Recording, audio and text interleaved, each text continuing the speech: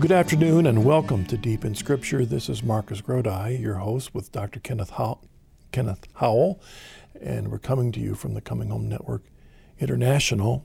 We're slowly working our way through the book of Romans, and those of you that have been following us on the internet appreciate this, and if you would like to go back and visit some of the old episodes, they're all up there on deepinscripture.com. But we're taking our time working through this wonderful book of Romans because in many ways it deals with issues not only that are often controversial between different Christian traditions, Catholic or non-Catholic, but also it certainly deals with issues that we encounter in our world around us. And so the question is, how do we interpret it? And do we interpret it correctly?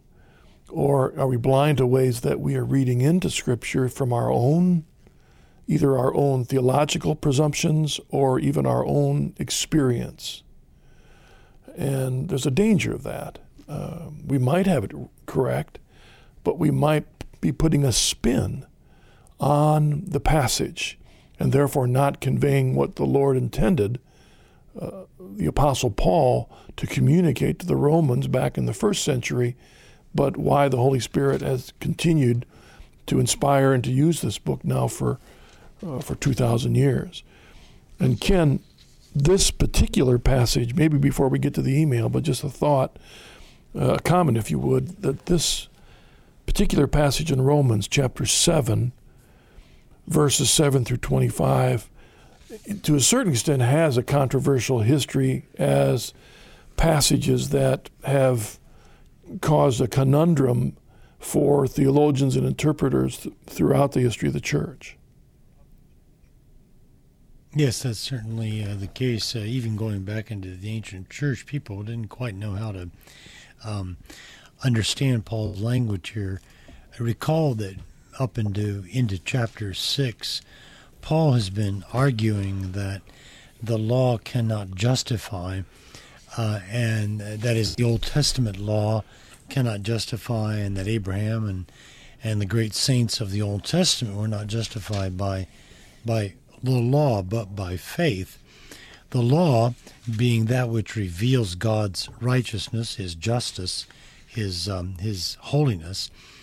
And then in chapter 5 and chapter 6, Paul talks about the being baptized into Christ, living a new life in Christ. So he seems to be showing the solutions already in chapters 5 and 6. Now in chapter 7, he seems to kind of be reverting back to talking about something that might be considered the experience of the unregenerate man, or maybe just the unregenerate Jew, when he makes statements like, that I am unable to keep the law. I'm unable to, that the law which is good and holy brings death. And he says, I'm carnal, I'm sold under sin, I'm fleshly, I can't even do my own actions. So the question that has come up in time is, does Paul here represent just himself? Does he represent the Jews struggling? Does he represent the unregenerate human being in general, however that regeneration takes place? Or does he represent a Christian man, a man who has been baptized, a man who is under grace but still struggling with sin? And so this passage has created a lot of different views of what Paul may be talking about here. I wonder if part of the reason that students of Scripture throughout the 2,000 years have struggled with this passage is it also, Ken, because we don't want to hear about our spiritual idols having a problem with sin. Here's St. Paul, the great missionary, the man who gave up everything to follow Christ, and yet then he's admitting, hey, I still mess up. And that's been a struggle, when you look at the biographies of the saints throughout the ages. The temptation has always been to paint their stories almost as if they were sinless. as if they could never fail, as if they were never tempted. Right. And if we hear of Right. a leader like Billy Graham, well, people don't want to think that he really fails, or even when the popes say he goes to confession every week. Well, what's all that about? I mean, that's part of the struggle behind taking this passage seriously.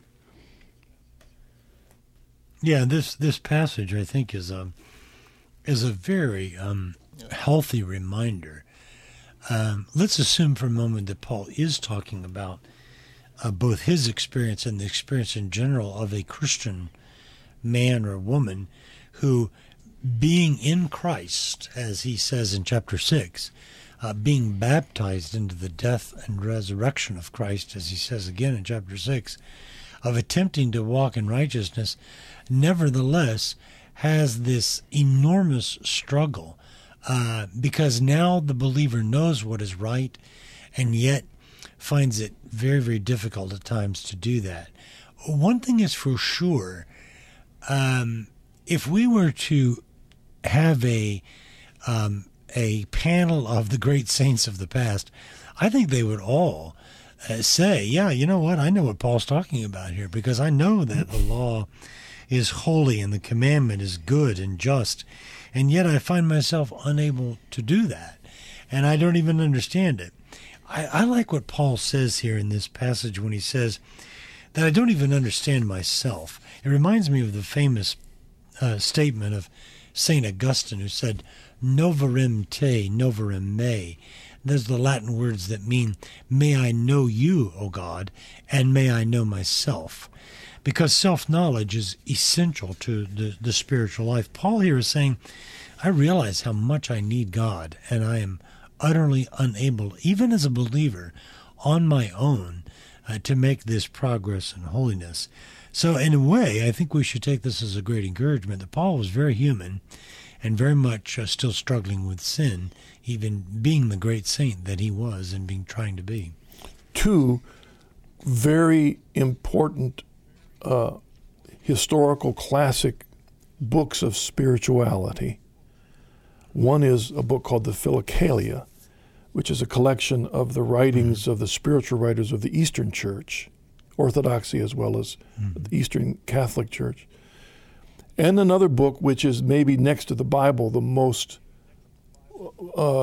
well-respected spiritual book of all times, which is Thomas à Kempis's Imitation of Christ. If you read those two books and take them as the witness of men and women who are surrendered to Jesus Christ, then verse 24 of Romans 7 must at some time be the regular plea of every single Christian.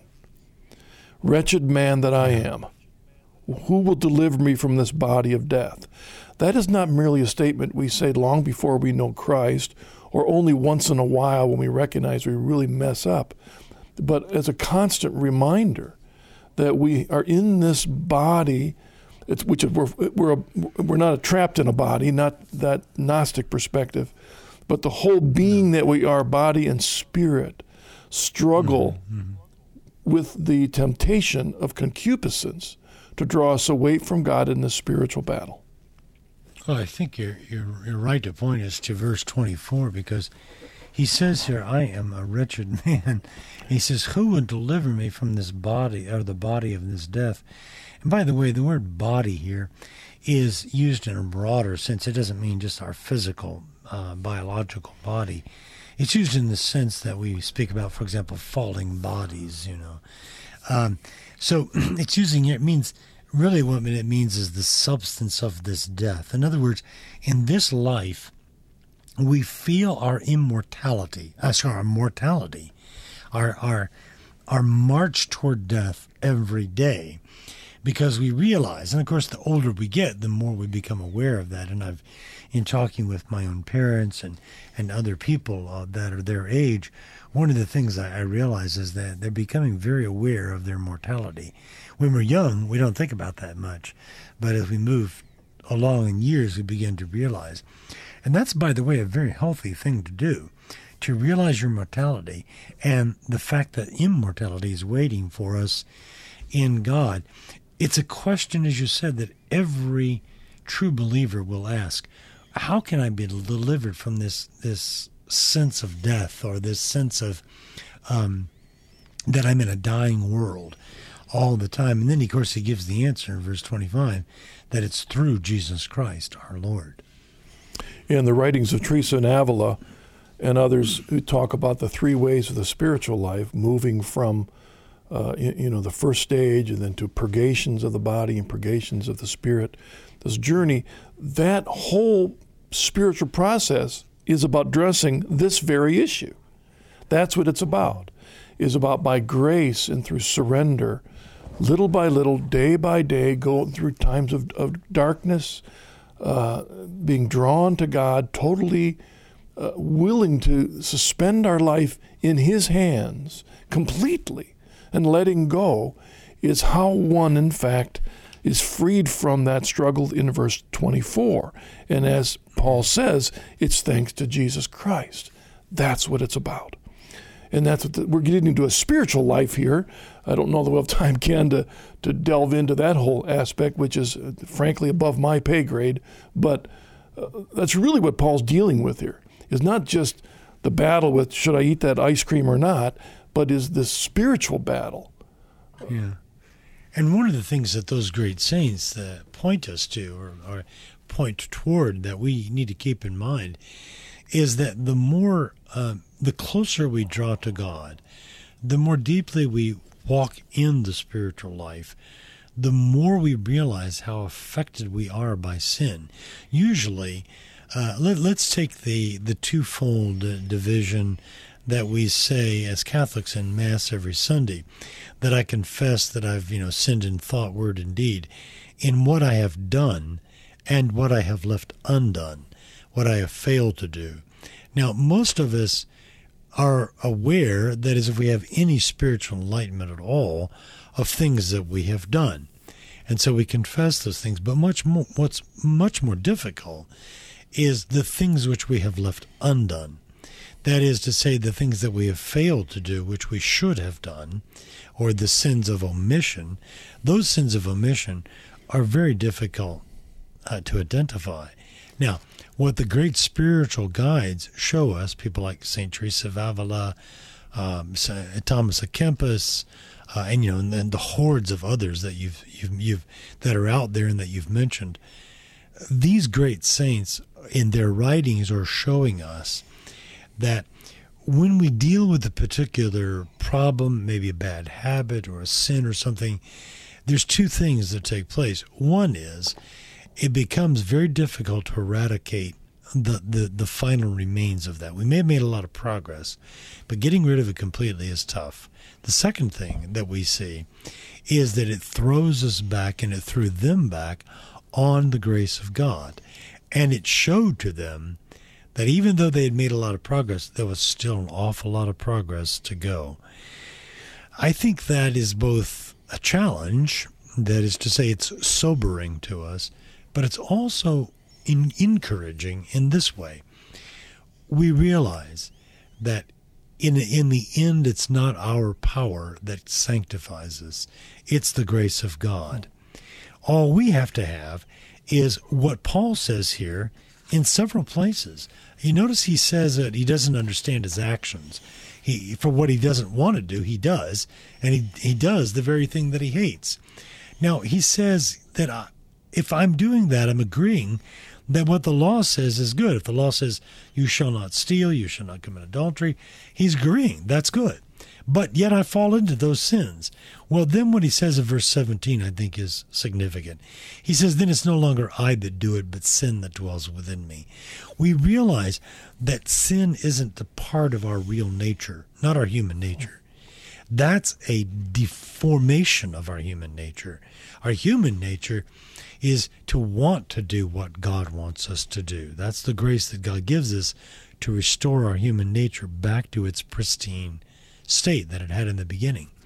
So this, in a way, this is a very encouraging statement when he says, look, I realize that the good that I want to do is so hard for me to do. In other words, my identity is identified with the good. It's still the remnants of sin that are hanging on. And that's what the Christian life is all about, trying to overcome those remnants of sin. Yeah, Ken, I can think about, especially back in the old fraternity days when I imbibed far too much than I should. But I was going through my own Christian awakening, and I remember the struggle where when I would wake up in the morning with a really bad headache from having a bit too many gin and tonics the night before, and I'm saying, and so I'm realizing, why am I doing this? I don't want to do this. So, I'm not going to have this happen again. Yeah. And then nighttime comes along. And it was the same old thing. And there it is. And so, I got within my mind, the voices are giving me 15 reasons why it's all right. Mm-hmm. And I've forgotten what happened in the morning. And so I have a couple more drinks. And then, I'm feeling fine. I wake up in the morning, and it's like, wow, what happened? And is that me? Is that me? Or is there a battle inside? And that's what Paul's talking about. It's sin that dwells within me. Well, you see, that's what you gave a great illustration of what Paul, I think, was talking about in chapter 6. Given the metaphysical, the mystical fact that we are united with Christ in his death and resurrection, we have died to sin, and we are alive to God. What he was saying in chapter 6 was, look, you've got to think of yourselves now as dead to that sin. Now, alcohol or drugs or whatever it is, these things, the psychologists will tell you that the first key to overcoming these things is not to identify yourself with that thing. In other words, it's to say, yeah, in a way you say, well, yeah, like in the AA, I'm Ken, and I'm an alcoholic or something. Well, yeah, but in the end, our humanity is not, that I'm an alcoholic or that I'm a drug addict or whatever it may be, or that I'm I'm sexually addicted. That's just an admission that thing has grabbed hold of us. Yep. Paul's making that distinction. And that's what you were struggling with back in college when you were talking about that. Yep. He's saying, I agree. In verse 22, he says, I agree with the law of God in the inner man. I know that's what's right for me, but it's so hard to struggle with that. And that's one reason, too, why we have to be so hesitant to judge others, because we know that they may be having that very same struggle, not about that which we're struggling with. It's always easier to judge others about things that we don't struggle with, I think, don't you think? And so we're not struggling with that, so we can think, oh, why doesn't that person just do X, Y, and Z, and then the problem will be over? And it's so hard because of this concupiscence, this desire to constantly satisfy the self.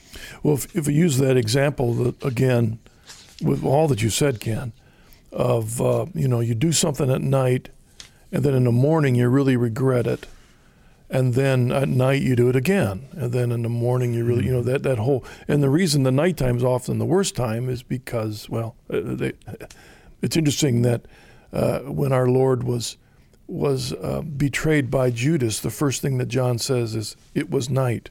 Yeah, and it affirms this idea that that's the darkest time to deal with the voices in our lives. And, the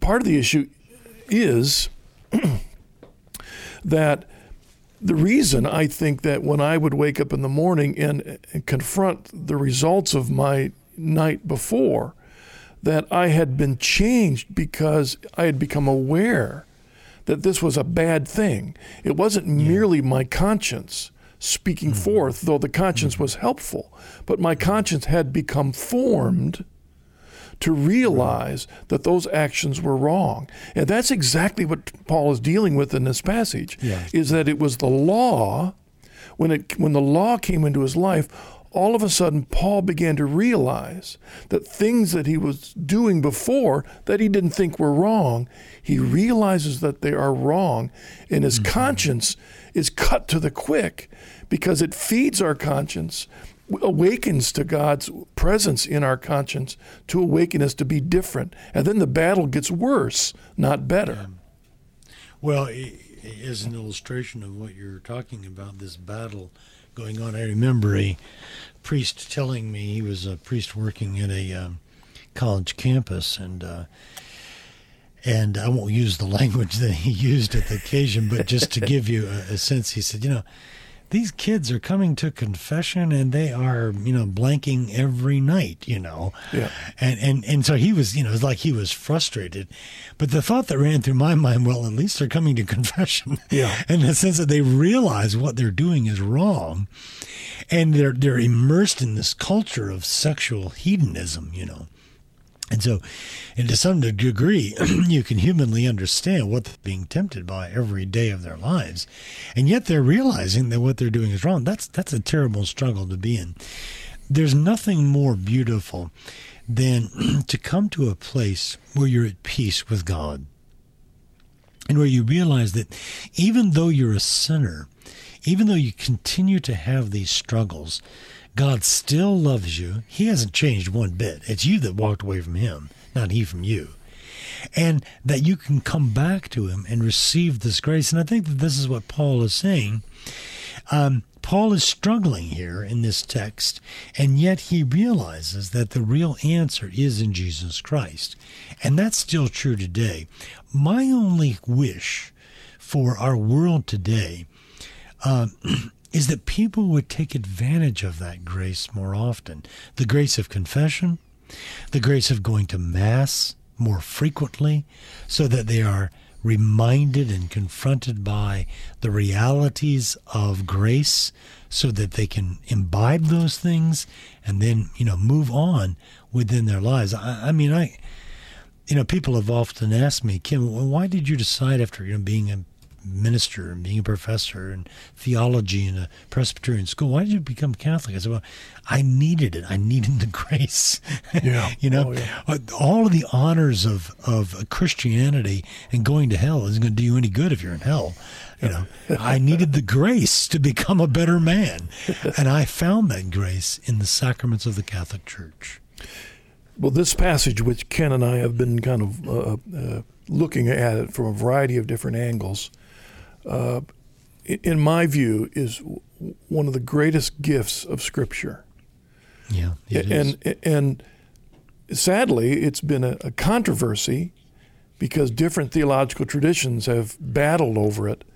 And we're not going to have the time to go into all those battles. You can go to the internet and see the battles.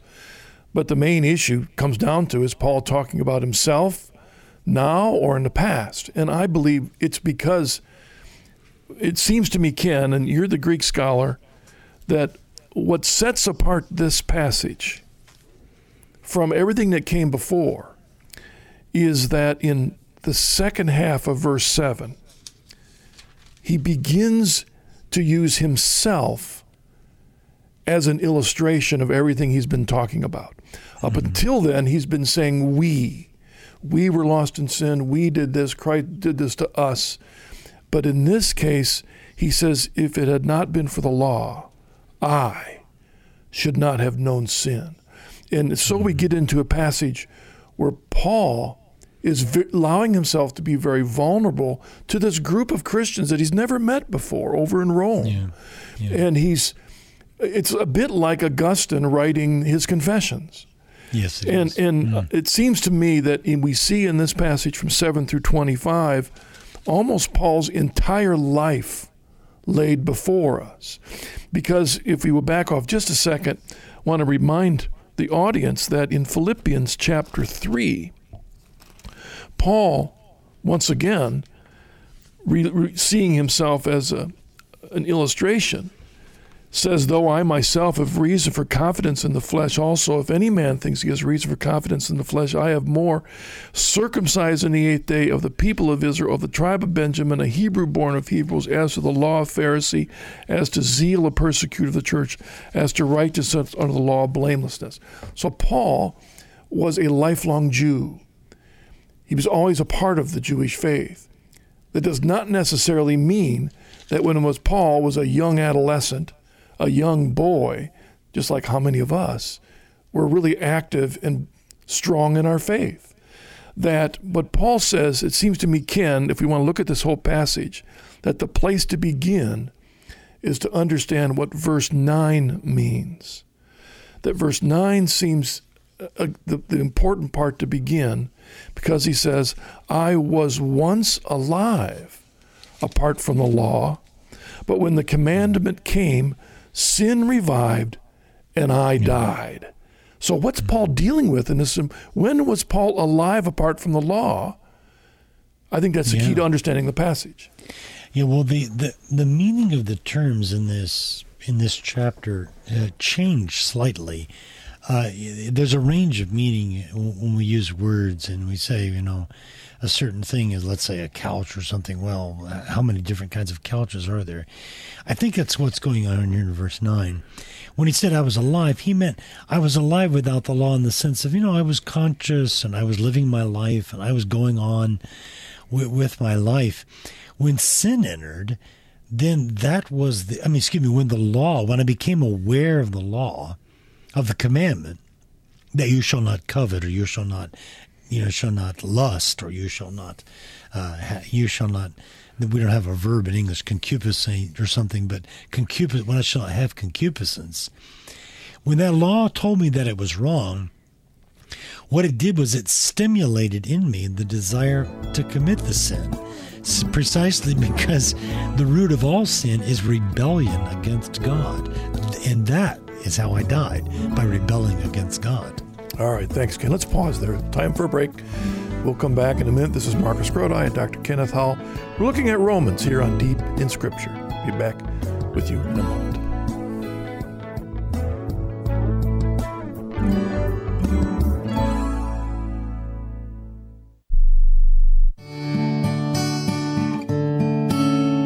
Hello, I'm Marcus Grodi, the host of this program, and I'd like to tell you about my newest book, What Must I Do to Be Saved?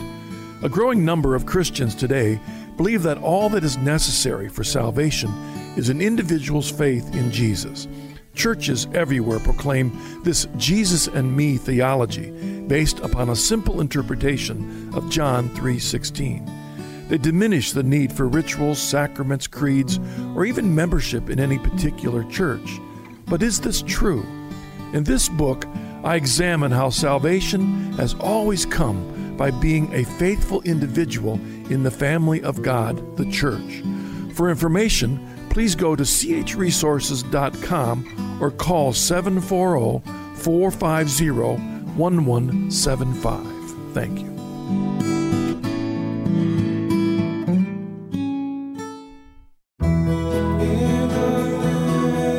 Next time on The Journey Home, Marcus's guest is revert to Catholicism Father Greg Poffel. Find out how the Holy Spirit led him back to the Catholic Church and to the priesthood. That's on the next Journey Home, only on EWTN. The Journey Home is seen and heard around the world on EWTN. For dates and times in your area, log on to EWTN.com. Deep in Scripture is brought to you by the Coming Home Network International. We are a network of inquirers, converts, as well as lifelong Catholics helping one another grow closer to Jesus Christ. On our website, you'll find conversion stories, articles, and videos, as well as information about becoming a member and receiving our CH newsletter. Visit chnetwork.org or connect with us on Facebook or Twitter.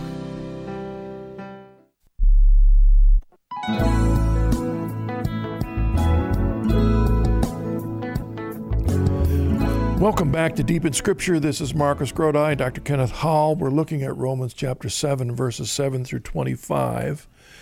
And what I'd like to do, we've got about 25 minutes left, and I'd like to, let me read the 7 through 23 first. We've been discussing this whole passage in a general way, Ken, and just before the break, we looked at verse 9, which really kind of sets the stage for introducing this entire passage as Paul being very vulnerable as an example of what life is really like in Christ. Because he may be dealing even then with people that misunderstand what life is like in Christ after we've been saved by grace through faith, justified. Now what? And really it seems that he's dealing with that very issue. Let me read from 7 through 13. Paul says, "What then shall we say? That the law is sin? By no means. Yet if it had not been for the law, I should not have known sin. I should not have known that what it is to covet, if the law had not said, 'You shall not covet.' But sin, finding opportunity in the commandment, wrought in me all kinds of covetousness. Apart from the law, sin lies dead. I was once alive apart from the law, but when the commandment came, sin revived, and I died. The very commandment that promised life proved to be death to me. For sin, finding opportunity in the commandment, deceived me, and by it killed me. So the law is holy, and the commandment is holy and just and good. Did that which is good then bring death to me? By no means. It was sin, working death in me through what is good, in order that sin might be shown to be sin, and through the commandment might become sinful beyond measure." Ken, this truly relates to the world in which we live in. And some might call the world, they use the term, lawless. Mm-hmm. Now, what are you thinking of there, Marcus? Because that's an interesting comment. Well, when you say lawless. When people, if we think about Paul, here's what it seems that Paul was saying. That when he was a young man, even though he was a Jew, brought up in the Jewish faith, and we could translate that to any of us who were brought up in whatever church we were brought up in, Catholic, Lutheran, Presbyterian, whatever. Mm-hmm. But how many of us are brought up in that church, but as young men and women don't realize what it's all about? We're Christian in name only. And we're living our lives, as Paul said, we're alive. And as we grow, as a result of the culture we live in, our lives begin adapting to the culture around us, doing what everybody else does. And we may not even realize that it's wrong until it's somehow pointed out. Paul says it was the law. And maybe it was his parents, his father, maybe it was the local synagogue that helped him learn the law. And as he's learning the law, he's having an oh my gosh moment, realizing that the lifestyle he's been living is sinful. And that in the process of that sin, on top of that, it even fed the passions of his growing young adolescence to put in his mind ideas of doing things that maybe he never thought about before. As a parent, sometimes I was nervous about what do I tell my boys, and at what point do I tell them? Or when I'm working out in a farm and they see two cattle out there doing their thing, and he says, "What is that?" And how much do I tell my son? Because am I feeding him? When I say a lawless generation, how many young people, by the thousands, are living lives in a culture and they just don't realize that what they're doing is sin?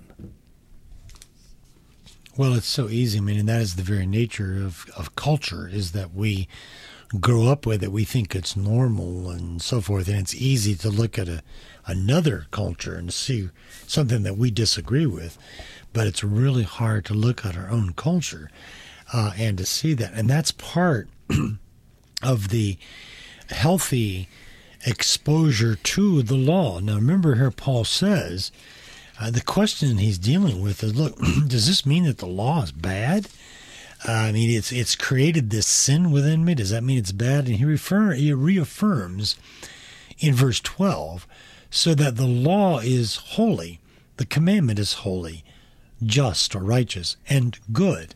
So it's not the law itself, but it's what it evokes within us. It evokes within us the desire to sin, and that sin eventually brings death. I'm reminded of the words of James when he says that sin, when it is fully grown, conceives death. And so it's the sin that does that. But the reason that God gave us the law explicitly was to show us, as he says in verse 13, was to show us the very heinous nature of what sin is. I think the difficulty that we're facing today is that people can't even distinguish between good and bad anymore. Right. They can't distinguish between sin and goodness anymore. And so we're living in a culture in which that difference has been eradicated. Yeah, and again, the scriptures which we've been given us as the new law, the Beatitudes, are a call not just to not do certain things, but to do certain things. It's a call to holiness. And that's the new law.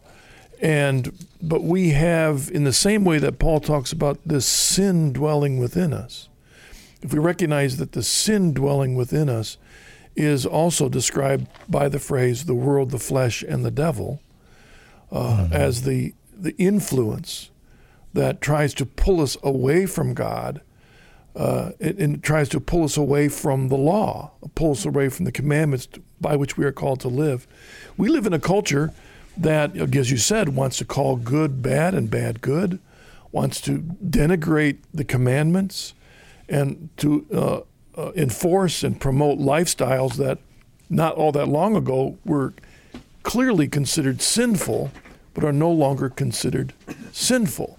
And if you want to raise up the scriptures as a statement against certain lifestyle, then you're belittled as a bigamist or as intolerant. And there's the battle that we're dealing with here. And so we have slowly this generation of people whose conscience is becoming formed in a way that becomes more and more tolerant of things that are unlawful according to the laws of God. Mm-hmm. Yeah, absolutely, yeah. And that's where I think we're facing, in a sense, a cultural crisis. That we need to come to grips with this. One of the things I've become increasingly aware of, and this has been, to use the president's phrase, I've evolved on this issue.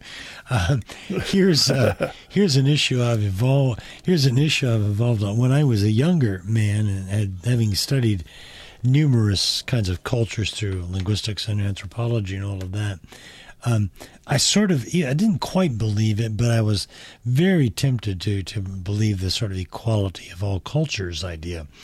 And there's a lot of good in all cultures, there's no doubt about that. We should always be thankful for that human diversity that's across the globe. However, there's no doubt about it that some cultures are more warlike. Some cultures are and have been more degrading to the human person. And so if you look at it historically, there's no doubt about it that Marxism, as it was implemented in places like the Soviet Union, in places like Cuba, in other places around the world, the Eastern Bloc countries back in the 40s and the 50s and the 60s, there's no doubt about it, the fact that those were oppressive cultures, right? And I think we're facing that today with Islam. And there, by the way, there's a number of authors out there that have spoken about this, that the threat from Islam is not an idle threat at all. The question that we're going to have to deal with in the Western world is twofold. Is Western culture worth preserving? And maybe you and I won't see it in our generation, but our children and our grandchildren will see it. Yeah. There's no doubt about it. Is the Western culture worth preserving? And then the second question is the question that Pope Benedict kept asking the European Union. Is Christianity an essential part of this culture? What you're talking about today, Marcus, in terms of the very minimal conscience that people have about evil that's within North American culture as well as European culture, I think directly has to do with the lack of exposure to reading the Bible. Yep. In America, it started in the 1960s when you and I can probably remember a time, and I do remember vaguely a time when the Bible was read in school. And it wasn't read so much to impose a religion. It was simply read as a part of the great tradition of the Western world. And when that was taken out of the public school, people no longer had exposure to those things, I think you began to see a serious decline in the moral climate in which we're living. And I remember as a young man, I think it was in the 60s or the 70s, my father, who was not an active believer, but was a true student of history and archaeology. That was he loved it. He was just a reader, avid reader. His problem was that a lot of the stuff he had chosen to read were things that challenged the veracity of the scriptures. And I remember him watching a special on television. It may have been the 60s. I think it was 60s or 70s, but it was a special on the Bible, and basically the program was all about the higher critical challenges to the authenticity of Scripture. And I remember that as a visible time. I was a young man, but I remember my dad basically saying, "See, it's not trustworthy." And so we've had this growing challenge to Scripture during our lifetime and the previous generations that have undercut the authority of the Word. I couldn't agree more. And if we take, for example, the fact that we now have thousands of adults that consider themselves, in their understanding of who they are, their sexuality, in ways that 100 years ago would even been questioned as contrary to the Word of God.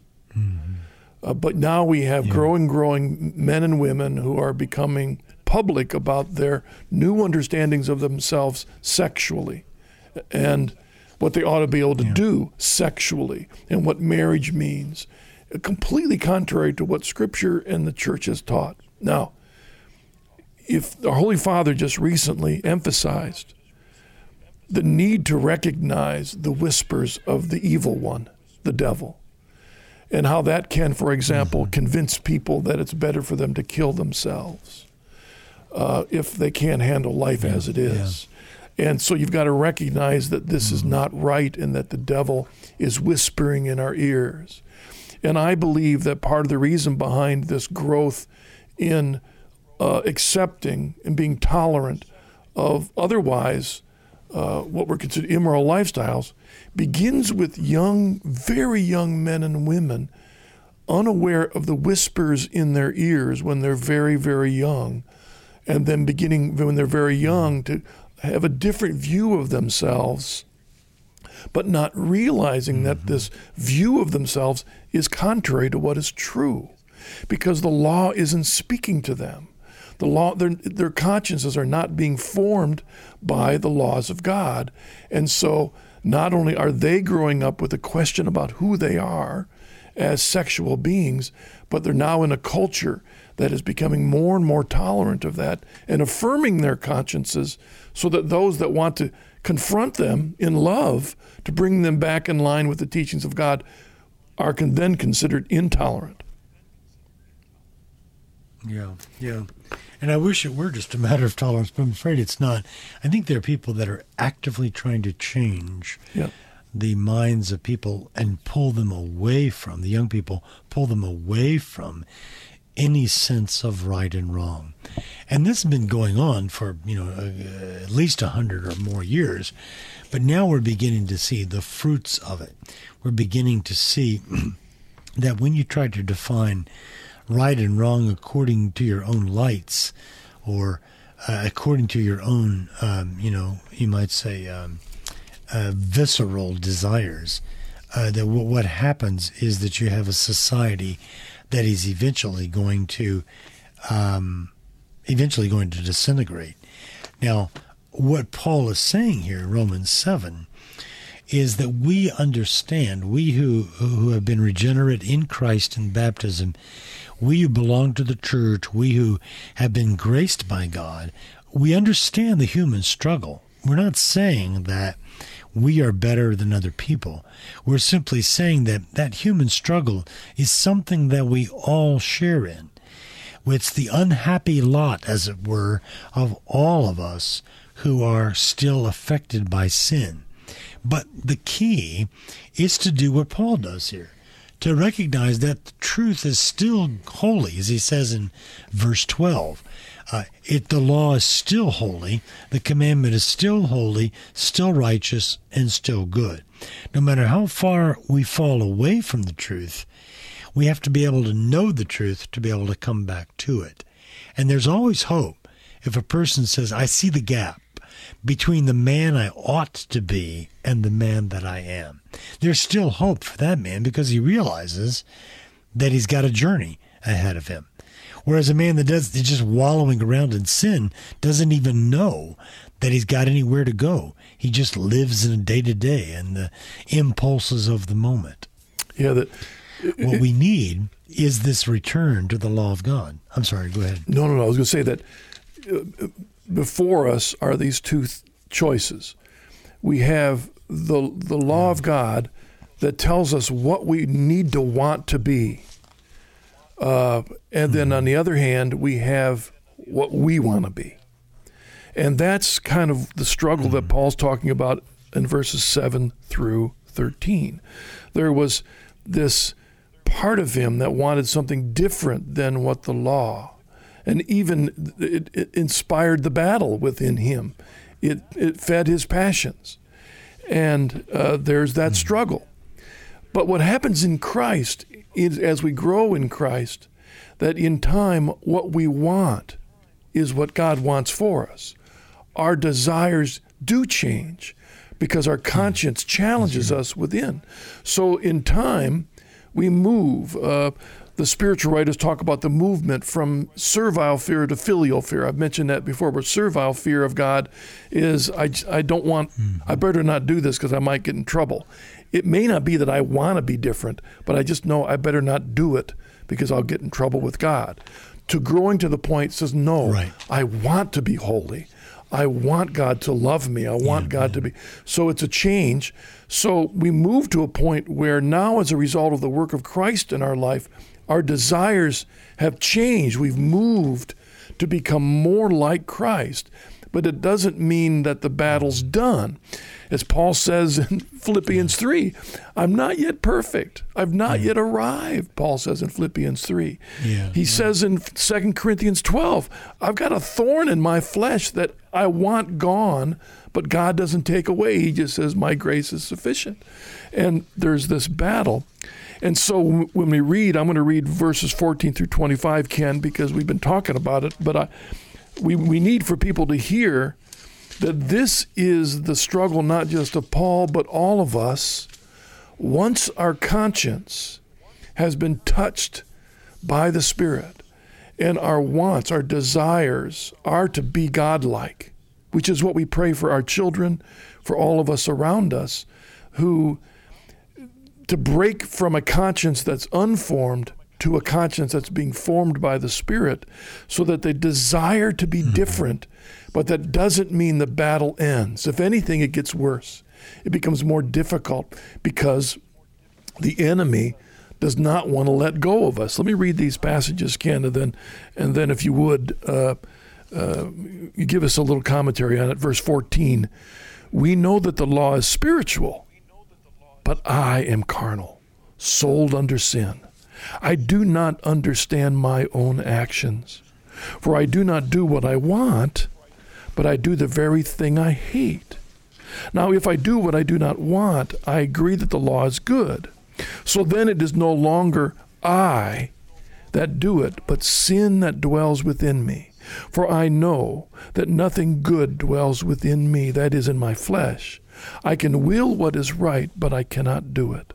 For I do not do the good I want, but the evil I do not want is what I do. Now if I do what I do not want, it is no longer I that do it, but sin which dwells within me.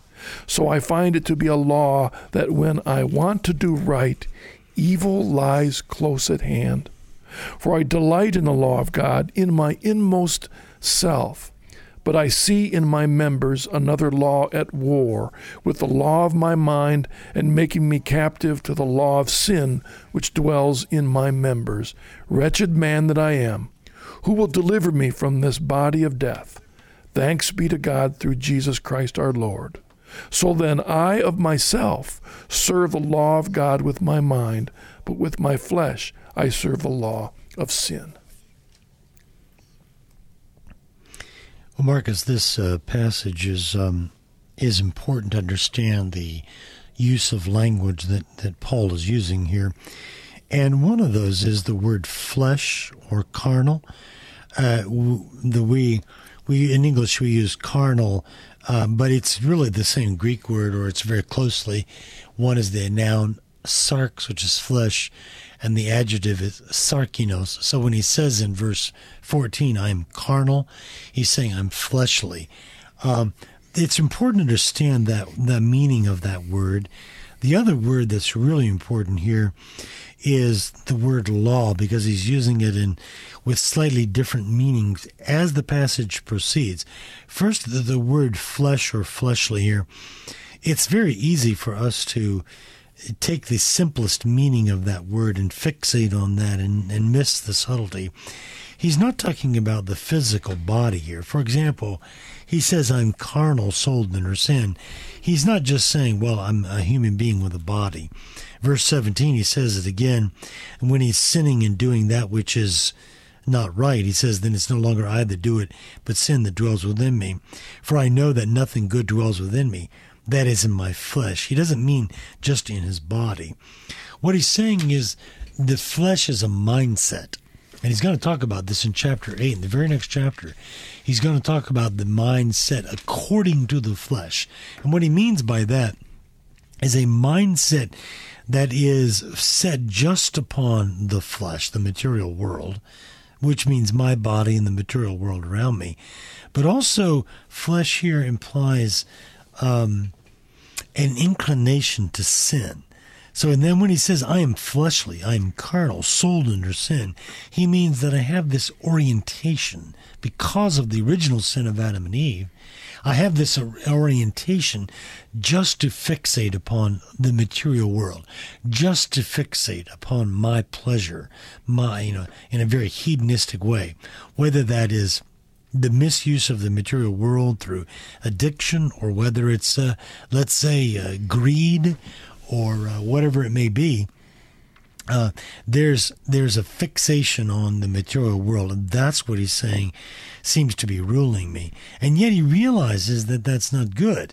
And so when he speaks of, for example, in verse 16, he says, if I do what I do not want, I agree that the law is good. The law here means the law of God, as summarized in the Ten Commandments. But then he goes on and uses the word law in a slightly different way. Again, in verse 22, you'll notice he says, I delight in the law of God. But in verse 23, but I see in my members another law, and that is the law of sin that he speaks of.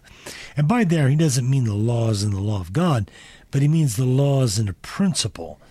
There's a principle of sin that's working within me, which even shows up again in verse 25. He says, I serve the law of God with my mind, but with my flesh. That is, with this orientation, I seem to be serving this principle of sin over and over again. I think verse 25 is significant because what he's saying is, as you were saying earlier, he's saying, I'm being transformed in the inner man, but my outer man hasn't quite caught up with the inner man yet. And it's the gap between being transformed on the inside and yet having the remnants of sin, this law of sin, still clinging to me. That's the struggle of the spiritual life. That's the struggle of the moral life. It seems to me, thanks Ken, so much, that verses 14 through 25 are something we need to pray happens in our lives and the lives of others. In other words, we want our friends and family and ourselves to have our consciences awakened to the way our lives need to change, to that struggle in which we fail, because only then we'll be driven to our knees to proclaim to Lord what a wretched man that I am. Please, Lord, change me. Help me to be the person you want me to be. And Paul says, in fact, I encourage the readers to look at Galatians chapter 5, to look at, Paul says that the solution to this battle is the work of the Spirit within us that gives us the fruit of self-discipline. Listen, God bless you. See you again next week.